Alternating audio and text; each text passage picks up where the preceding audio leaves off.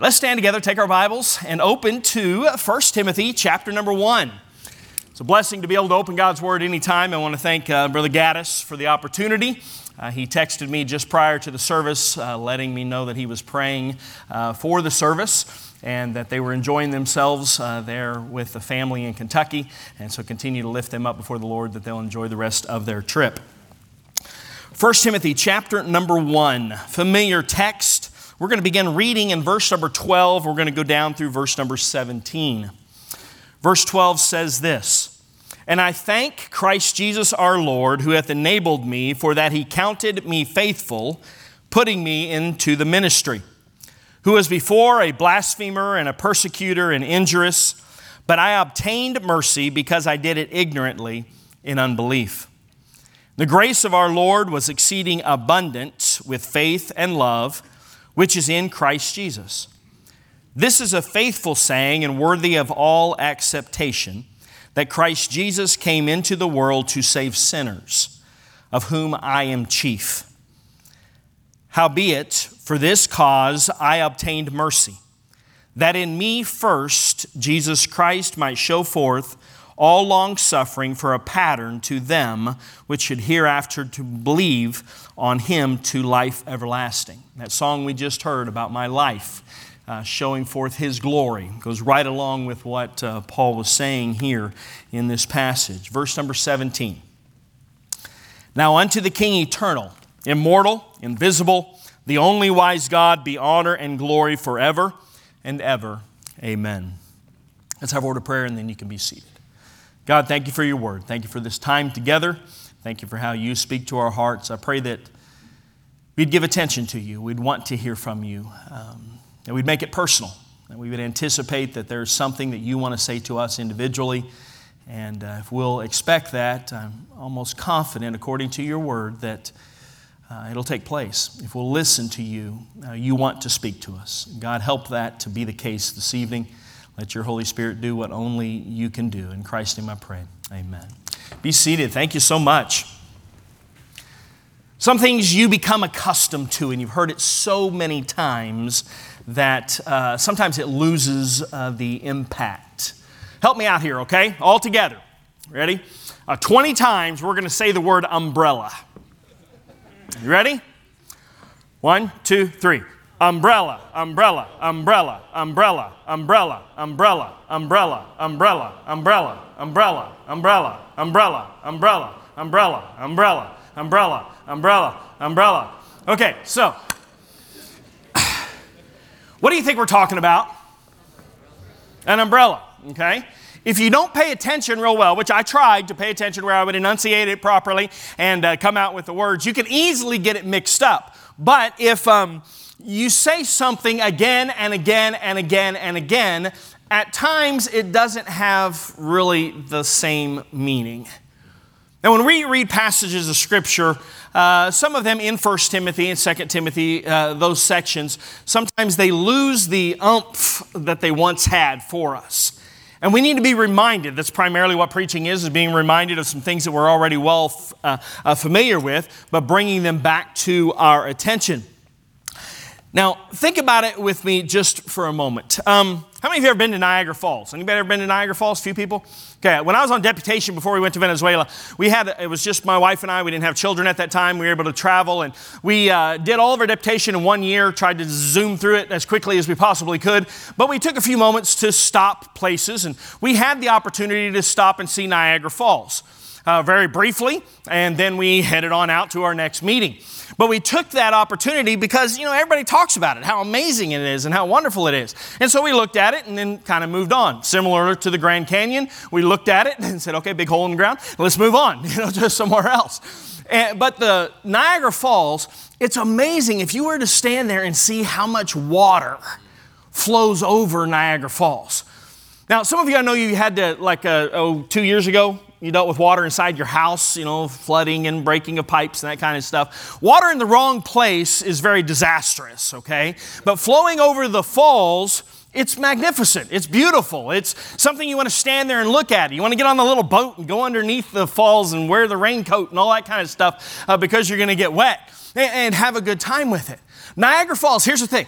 It keeps flowing and flowing and flowing and flowing. You know what it's going to do tomorrow?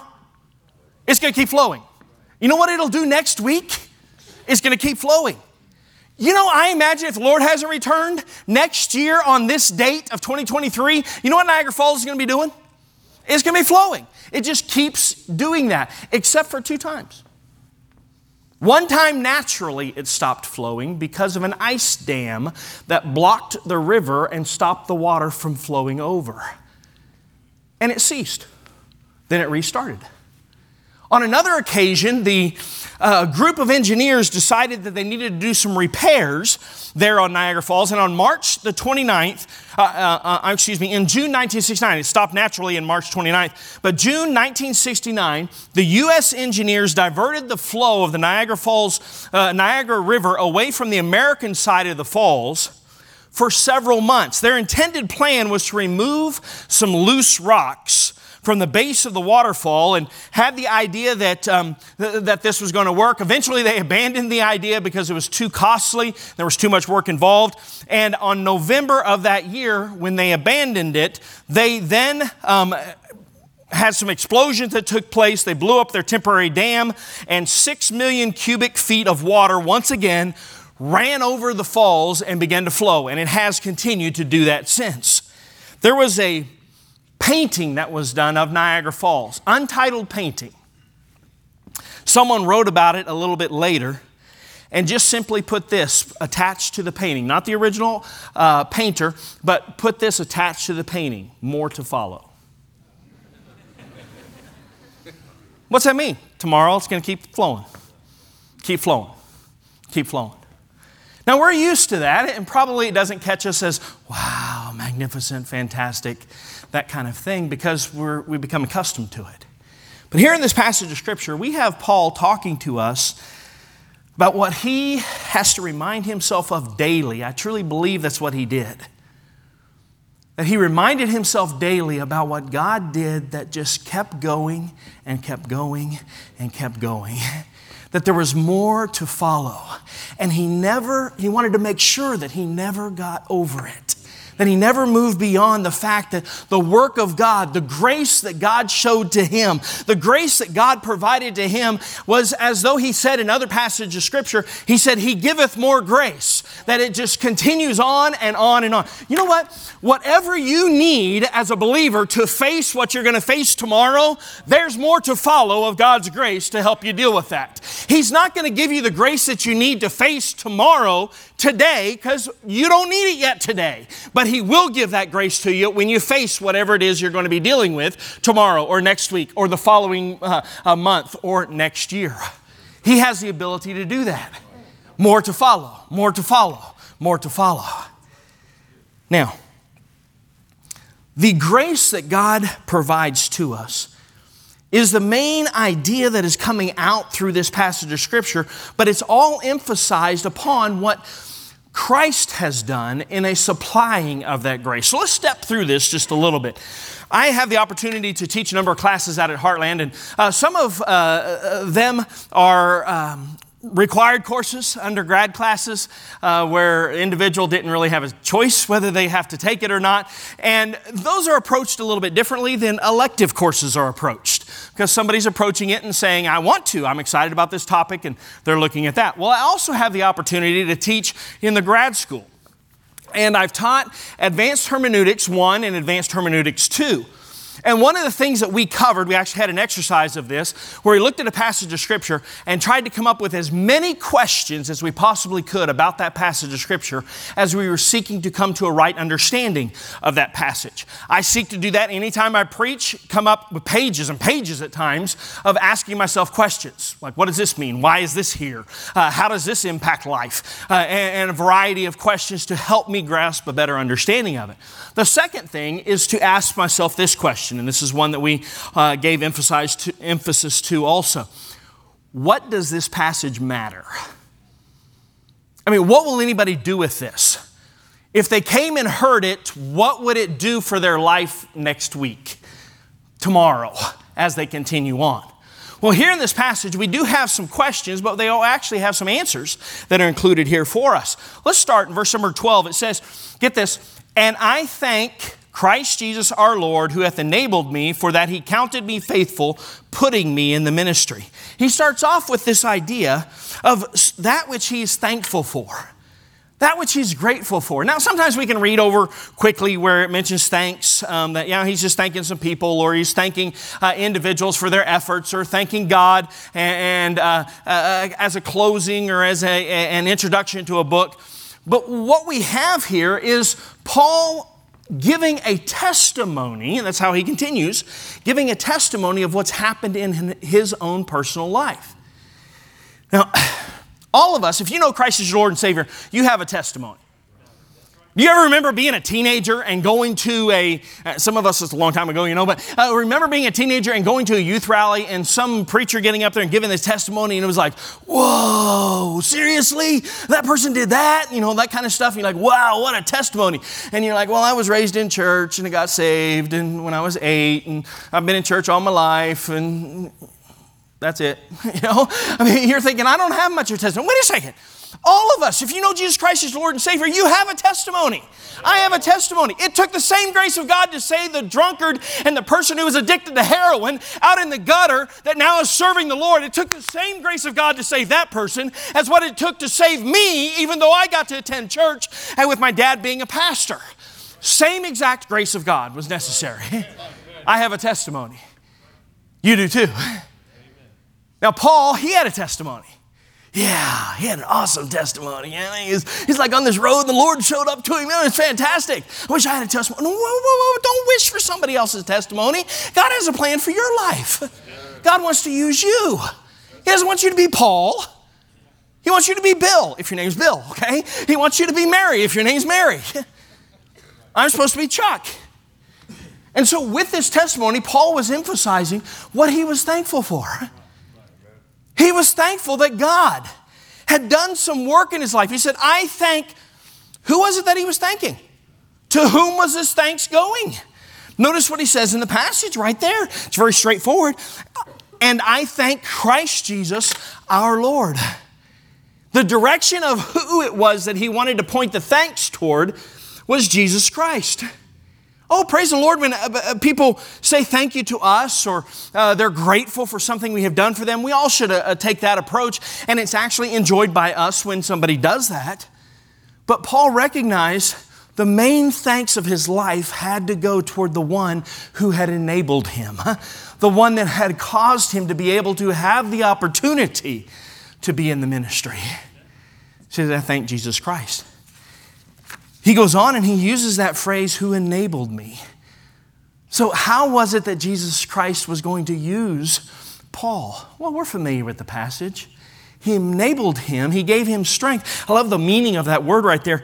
The word enabled refers to empower, to strengthen. Paul was a firm believer. We've heard it preached on as going through the book of Philippians, that I can do all things through Christ which strengtheneth me. Paul was a firm believer that Christ could give him the strength to deal with his life when he chose to walk with Jesus Christ and submit to Jesus Christ. And so in this passage, he was saying, he's the one that enabled me. He's the one that strengthened me. He's the one that empowered me. But also, he counted me. Notice this passage of Scripture. It says, who enabled me, for that he counted me faithful, putting me in the ministry. That word counted refers to be deemed or considered, or I like this definition of it, to lead me. So he counted, he deemed, he considered, Jesus Christ considered Paul faithful. This wasn't that he was super righteous or there was something built into him that caused him to have the ability to be in the ministry.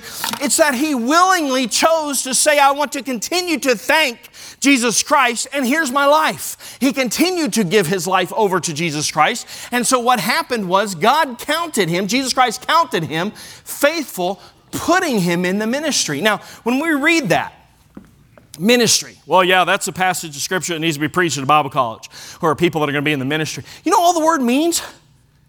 Somebody help me out here. What does it mean? To serve. A servant. He counted me faithful, putting me into service. Putting me into a place of doing. A place of attendance. Not attendance as showing up, but attending to somebody. That's what the word is referring to. He was saying that he counted himself, this is great, he counted himself super privileged because he got to serve. He got to be used by God, and he thanked God for it. Now think about that. All of us have been to Chick-fil-A, probably, okay? And you go through there and we automatically, when they give us our food or we pay for it, we say thank you. And what do they say? My pleasure. Okay. Now you go to some other place, and what do they do sometimes? Yeah. Say thank you. Yeah. Or this one. This perturbs me. Thank you. No problem. I never thought it was a problem, okay? I didn't think it was a problem me handing you my money so you could give me whatever it is that I ordered. But no problem. You bet, sure, whatever it is. Most people don't necessarily thank the person that they get to serve. Is that kind of odd? I mean, I get to provide something to you. Thank you for letting me provide this to you. That's not usually how it works. But that's what Paul was doing. He was saying, you enabled me to be able to serve. Thank you for enabling me. Thank you for giving me the ability to do this. Thank you. I don't want to get over the thanks. I don't want to get beyond the fact of what you have done for me that has caused me to be able to be used by this one who cares so much for me. Now, as he continues on, he talks about how that the Lord had put him into the ministry, but then he comes to this part. He says, now let me tell you about myself a little bit. So, Paul, why are you so thankful that you're a servant? Why are you so thankful that you've been enabled to be a servant? He says, well, if you would have known me, if you'd have known the life that I lived. And he says in verse number 13, who was before a blasphemer and a persecutor and injurious. A blasphemer, I like this definition, this is great. You just look in the Strong's Concordance and you find this, scurrilous. Now think about it, that means scandalous in claims giving, intention to damage reputation, scurrilous. So he was saying the idea that I'm a blasphemer, I'm one that I was actually living in a way intentionally trying to damage the reputation of Jesus Christ. I wanted to hurt him as much as I possibly could, and I was doing it in the name of God. He says, that's where I was. That's where I lived. Then he said, and I was a persecutor. Now, just like we would think the word would mean, it means to pursue after for the purpose of suffering. So I was pursuing after those, as we know the history, we're not going to go through all of that, but we know the history and the back testimony probably of Paul, that he was seeking after to persecute those who would want to be followers of Jesus Christ. And he says, that's how I was. I pursued them with all of my heart. I love Apostle Paul because of this idea. Think about this. This man did everything that he did with passion. He put effort into it. He put energy into it. He made sure that his whole being was involved in it, even when he was going in the wrong direction. Even when he was persecuting, when he was being a blasphemer, he was taking that approach. And then he says, and I was injurious. Injurious simply means to be an insulter and to exercise abuse or exercise violence toward. So you say, yeah, that's Paul's history. No, wait a minute. You got to keep it in the context. Because the context was, thank you, God, for letting me to serve you. Because I remember how I was. I remember the direction that I was choosing to go. I remember how opposite my life was compared to what you're letting me do now. I don't want to get over the thank you. I don't want to get over the idea of what God has done for me. So what we have here is what Christ can do like none other, and Paul acknowledging that. It's in his testimony. Now, imagine Paul being introduced. Comes up and often they will ask, do you have a biography of yourself so we can kind of know a little bit about you type thing? And I was a blasphemer and I was a persecutor and I was injurious. Okay, maybe we ought to find somebody else to speak. Maybe we ought to find somebody else to preach. I mean, this was his testimony of how he had lived his life. But it doesn't stop there. It goes on and it says, but I obtained mercy because I did it ignorantly and unbelief, and the grace of our Lord was exceeding abundant with faith and love, which is in Christ Jesus. So he connects these two ideas of God's mercy, God letting him have more time. You know, that's what the Bible says. God is not slack concerning his promise, as some men count slackness, but is long-suffering toward usward, not willing that any should perish, but that all should come to repentance. And he gave Saul at that time, a little bit more time, showed him a little bit more mercy, while he was choosing a wrong direction, to the point to where then the conversion, the salvation of Paul takes place, and his life goes a different direction. So he's saying that mercy was provided to me because God was going to show his grace upon me. So he connects the two together, mercy and grace. But it's the miracle that happened in Paul's life.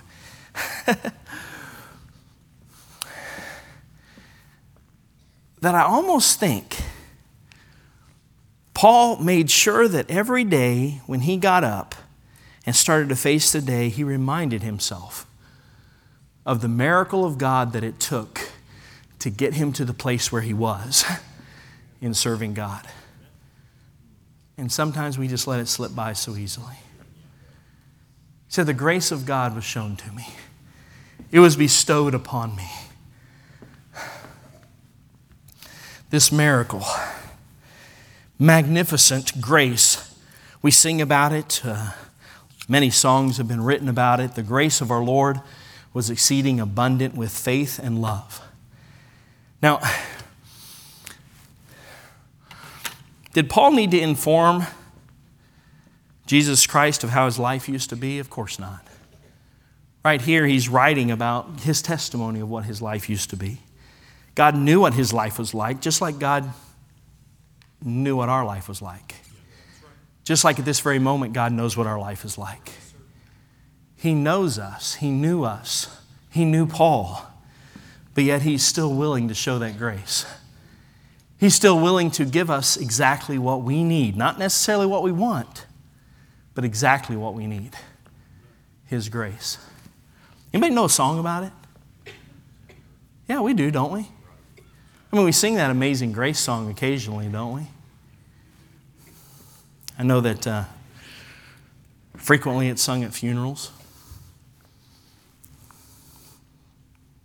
I kind of have a little twinge inside of me that takes place when I've a few occasions had opportunity to do a funeral for a person who had no testimony of salvation, and the family wants to sing Amazing Grace.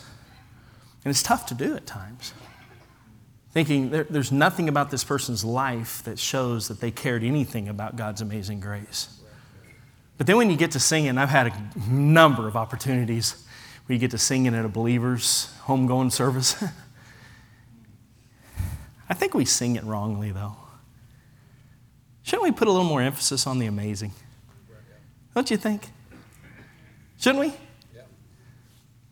Who can sing in here? Anybody sing in here? I can't, so I don't think I should do that. No, I probably shouldn't. But singing Amazing Grace, I mean, we should belt out that amazing part. I mean, don't you want to? Paul, I think if they would have had the song Amazing Grace back then, I think he would have wanted to belt out the amazing part. Because he didn't want to get over the fact that it was God's grace and it was so amazing to him. Amen. And sometimes we forget how great truly God's grace is that he would show it to us. Why? Because we look pretty good when we come to church.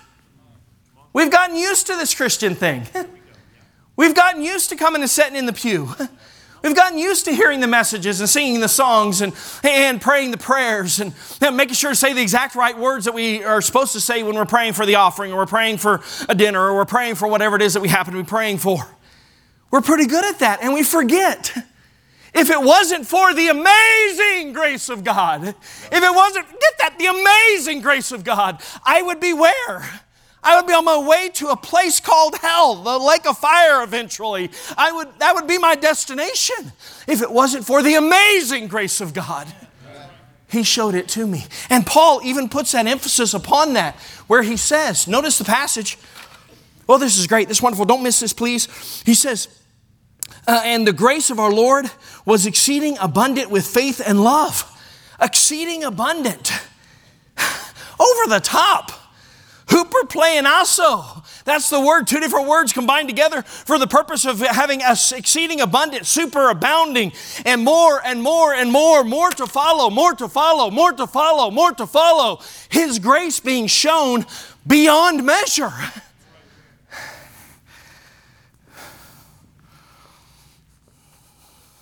Oh, take this right, please. While sometimes we live our very quaint Christian lives, His grace is sometimes taken for granted in the very heart of the one, the very life of the one that He was willing to show it to. I put myself in that place. Sometimes we can get so full of who we are. And we forget we don't deserve His grace. There's not one person in here that deserves His grace. Let alone grace upon grace upon grace upon grace. But He was willing to show it. Grace greater than all our sin. Amen. Grace, grace. I'm not going to sing it. not gonna. I do that in my car. The few times I like riding motorcycles, and I don't have one right now, but I have ridden them, and one of my favorite things to do is to have that helmet on and just sing at the top of my lungs while I'm running down the road on the motorcycle. And it's just fantastic. I mean, you know, I'm the best singer on that bike at that time. The very best. Amen. But we could sing about God's grace. We can sing about how amazing it is, how wonderful it is, how I don't deserve God's grace. But sometimes we live as though we think we do. We come to church like, I have to be all prim and proper because I deserve this. Stick with me here. I'm not any better than a person who would be addicted to some drug of their choice that walks in those back doors and needs God's grace. But sometimes we start thinking we are. Oh, we don't admit it. We just kind of live like it. And we're saved for a little while. And we forget what it took to purchase our salvation. I was 17 years old when I accepted Christ as my Savior. I watched Christians for a lot of years. I was raised in church. I just played a game for a while.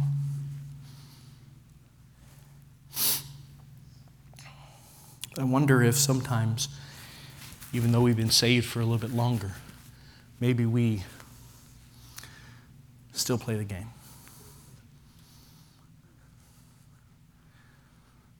How long has it been since we actually humbled ourselves before the Lord and said, God, I don't deserve to get to go to church. I don't deserve to have a Bible to read. I don't deserve an opportunity to hear preaching from your word that encourages me. I don't deserve your Holy Spirit to be there to be my other comforter. That comforter that comes along beside me to help me to deal with the problems that I'm facing in this life. I don't deserve the grace that you're going to show to me when that thing that I don't even know is coming next week and I have to face it. I don't deserve that. And sometimes we forget about it. We're saved. Don't take me right. Thank the Lord for our salvation. Thank the Lord for what we have. I mean, we have heaven to look forward to. We have His presence to look forward to, but it's not because of us. This morning we heard about you must be born again. Why do you preach that? Why do we need to preach that so much? Because you must be born again. And so, what did it take for us to be born again? Not what we did. It's what He did for us. His grace being supplied to us. His grace upon grace upon grace upon grace upon grace. We could take this whole row of young men right here, have them come up here and one down on the ground and say, imagine him being grace, and put another one on top of that and another one on top of that and another one on top of that, kind of like a football pile-up type setting. We could have 20 guys here piled up on top of each other just demonstrating how much grace, and we wouldn't come close to demonstrating how much God's grace has been shown to us. Right. Grace upon grace upon grace upon grace.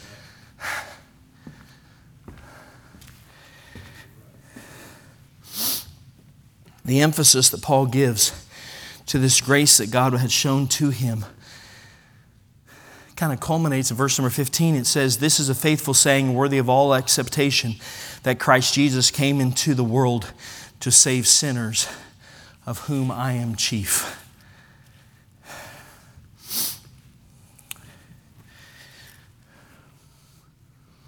And the normal pattern, sadly, says a person is saved longer, they start seeing themselves a little bit better, and a little bit better, and a little bit better. But Paul gives us the opposite demonstration. He gives us that demonstration of, as he drew closer and closer to the Lord, you see that he saw himself as not deserving God's grace even more in the latter part of his life than what he did in the earlier part of his life.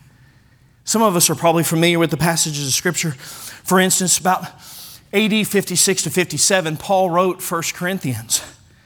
And in that earlier letter that he wrote, he said, "I am the least of the apostles, but by the grace of God I am what I am." That passage there where he says, "I am the least of the apostles," is first person singular present indicative, which means he's saying, that's what I currently am.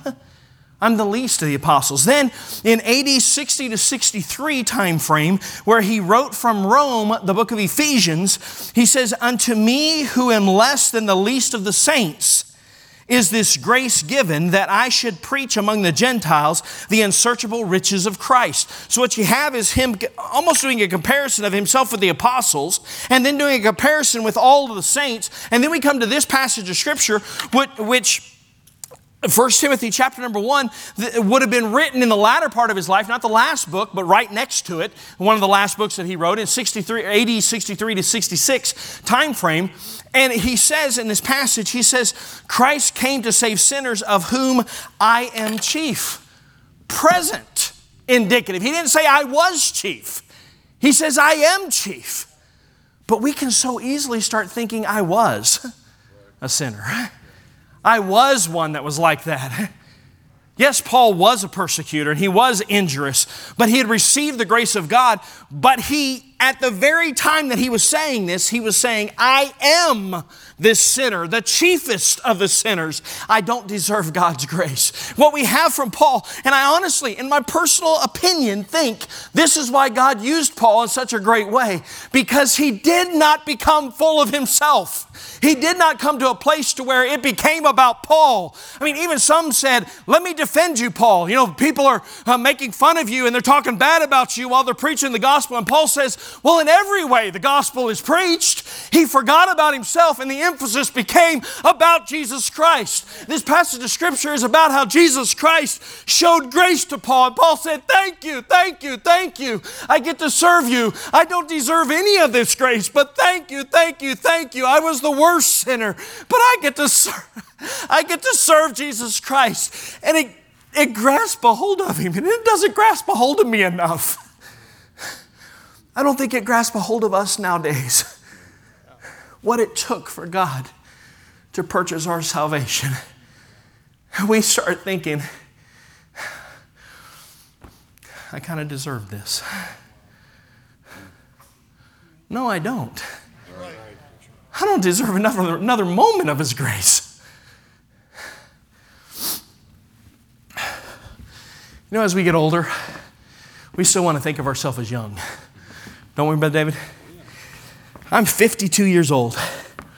I figured since Brother Raspberry announced his age this morning, I announced mine too, okay? We'll go around the room here in a little bit and everybody can announce theirs too. 52 years old. But you know what? I still think of myself as young. Now, I remember a few years ago, I got out and played basketball with some guys that really knew how to play basketball. I used to be a real good guard. You know, you had to shoot from 65 feet out, because I was so short. But then I played with these guys. They wore me out so fast. I was like, yeah, I used to. I remember the first shot that I took. I was like, I wasn't even close to the goal. What happened, I used to be able to. And we think of ourselves as young, but as we get a little bit older, there's some things that begin to take over. Of course, we know that we don't have as much strength, we don't have as much ability. But the grace that we need from God might be that we're facing different things than what we were facing when we were 25 or when we were 30. But the grace of God is still the same. It's still shown to us. And we must, just as Paul did, in a latter time frame of his life, remind ourselves, why am I not thankful as much for it as what maybe I used to be? Why do I put more emphasis upon what I'm doing as opposed to the fact, or in contrast to the fact of what Christ is doing? Try to be a better Christian. Won't work. You know how Paul became the man that he was? Because he kept this opinion of acknowledging it's all about Jesus Christ. It's all about what he shows to me. It's all about his enabling. It's all about me staying as close as I can to him and knowing the better I know him, the more he's going to work through me. The closer I am to him, the stronger I'm going to be. That I may know him and the power of his resurrection. The very last part of his life, my greatest desire, because I know where that power is. I know where that strength is. I know where that enabling is. I know where that usefulness is. I know where that effectiveness is. That's what Paul says. That I may know him in the power of his resurrection and the fellowship of his suffering, being made conformable unto his death. He said, I want to draw closer and closer and closer to him. A present view wasn't as much about what he could accomplish, it was about what Jesus Christ wanted to accomplish. That's why he draws us to this place where he says, howbeit, verse 16, for this cause I obtained mercy, that in me first Jesus Christ might show forth all long suffering for a pattern to them that should hereafter believe on him to life everlasting. That there was a purpose to God showing his grace, that Paul would show a pattern to those in the future. That's what his desire is for us also right now, is that it would be a pattern about that which will take place. Every person, get this, every person that we come in contact with, every person around us is going to spend eternity somewhere. And we have to set a pattern that God's grace is available, that God's grace saved us, that God changed us. My lands, we should never do something that would cause a person to not have a desire after Jesus Christ because they spent a little time with us.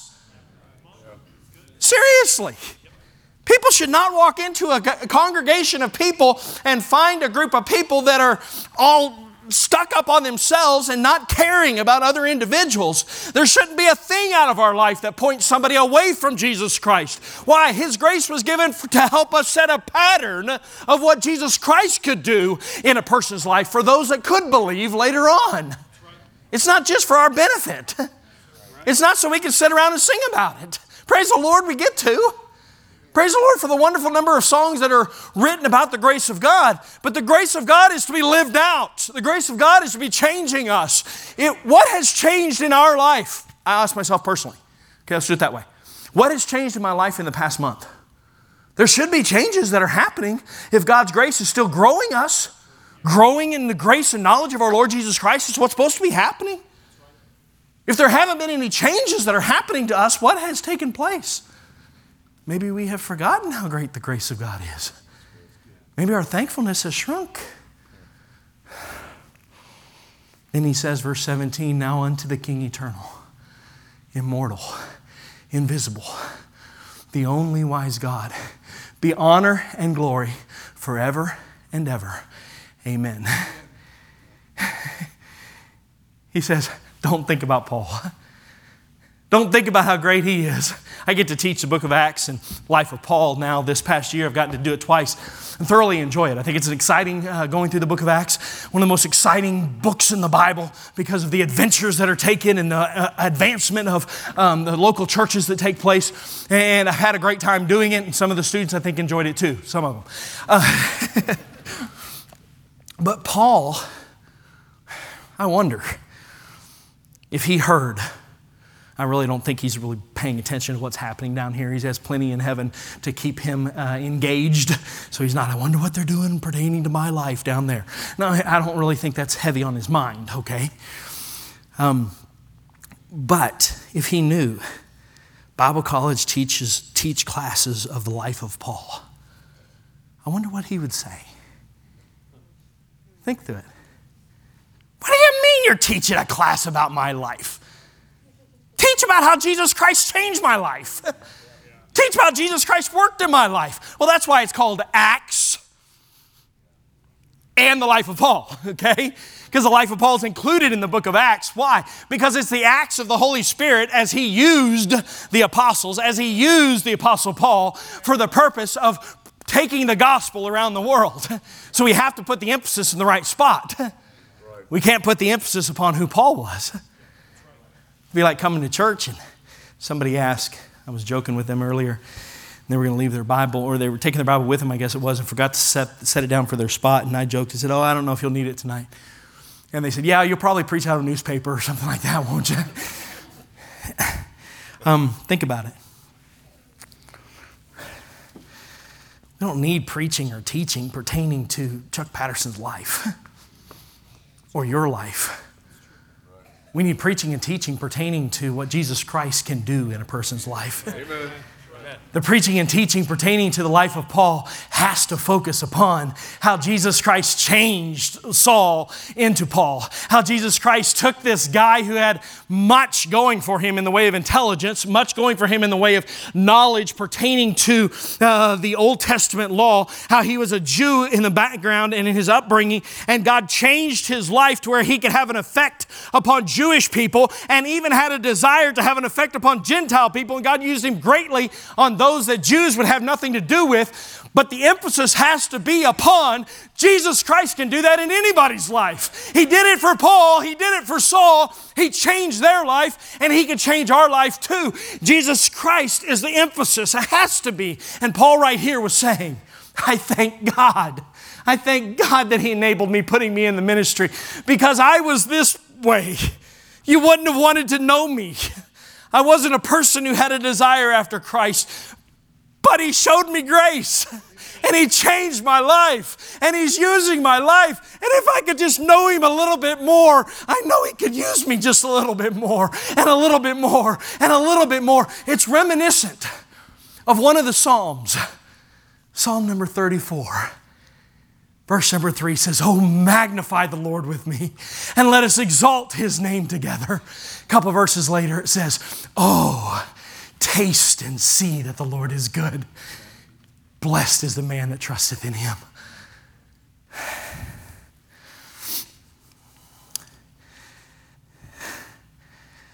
Maybe we have let it slide just a little bit of what it took to purchase our salvation. And it's not, let's try a little harder to make sure it doesn't slip. It's, oh, taste and see that the Lord is good. Amen. Now unto the King eternal, immortal, invisible, the only wise God. Here's the last part. Be honor and glory. Where's that honor and glory supposed to come from? From our life. What did we hear sung about just a few moments ago? 44 minutes ago. What do we hear sung about? Our life showing his glory. Be honor and glory forever and ever. Amen. What better way could we honor him than say, God, help me to show your grace. Help my life to continue to be changed.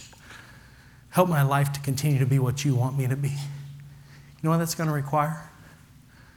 We have to humble ourselves. We're going to have to forget that it's not all about me. We have to remind ourselves regularly. So if I don't get the credit, so if things don't go my way, so my expectations aren't met,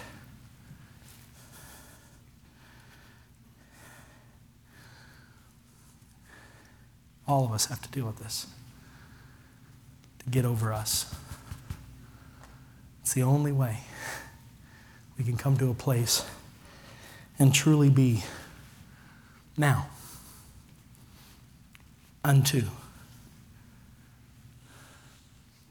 the King. That won't happen as long as we keep focusing upon us. Let's bow our heads. I don't know how God might have used this message in our hearts. I just know the subject matter is something I have to remind myself of, and I have to seek God to remind me of it regularly. Of what He wants to do in my life. To helping me to be what He wants me to be, to humble myself and acknowledge what it took for His mercy to be shown. For His grace to be shown. It wasn't me, it was of Him. Let's have a word of prayer, and then we're going to stand together. And I'm going to ask you, if God spoke to your heart about something, if you know you're not grateful or thankful the way that you used to be, or maybe it's just the need of humbling ourselves and saying, God, thank you for your grace again. However God might have spoken to your heart, you can use this altar, you can kneel there at your seat, you can pray with somebody else. You don't even have to start singing. If God spoke to your heart, use this time yourself personally. Lord, help us. You know what's needed in the heart and life of every person. Simply help us to respond to how you've talked to us. In Christ's name I pray.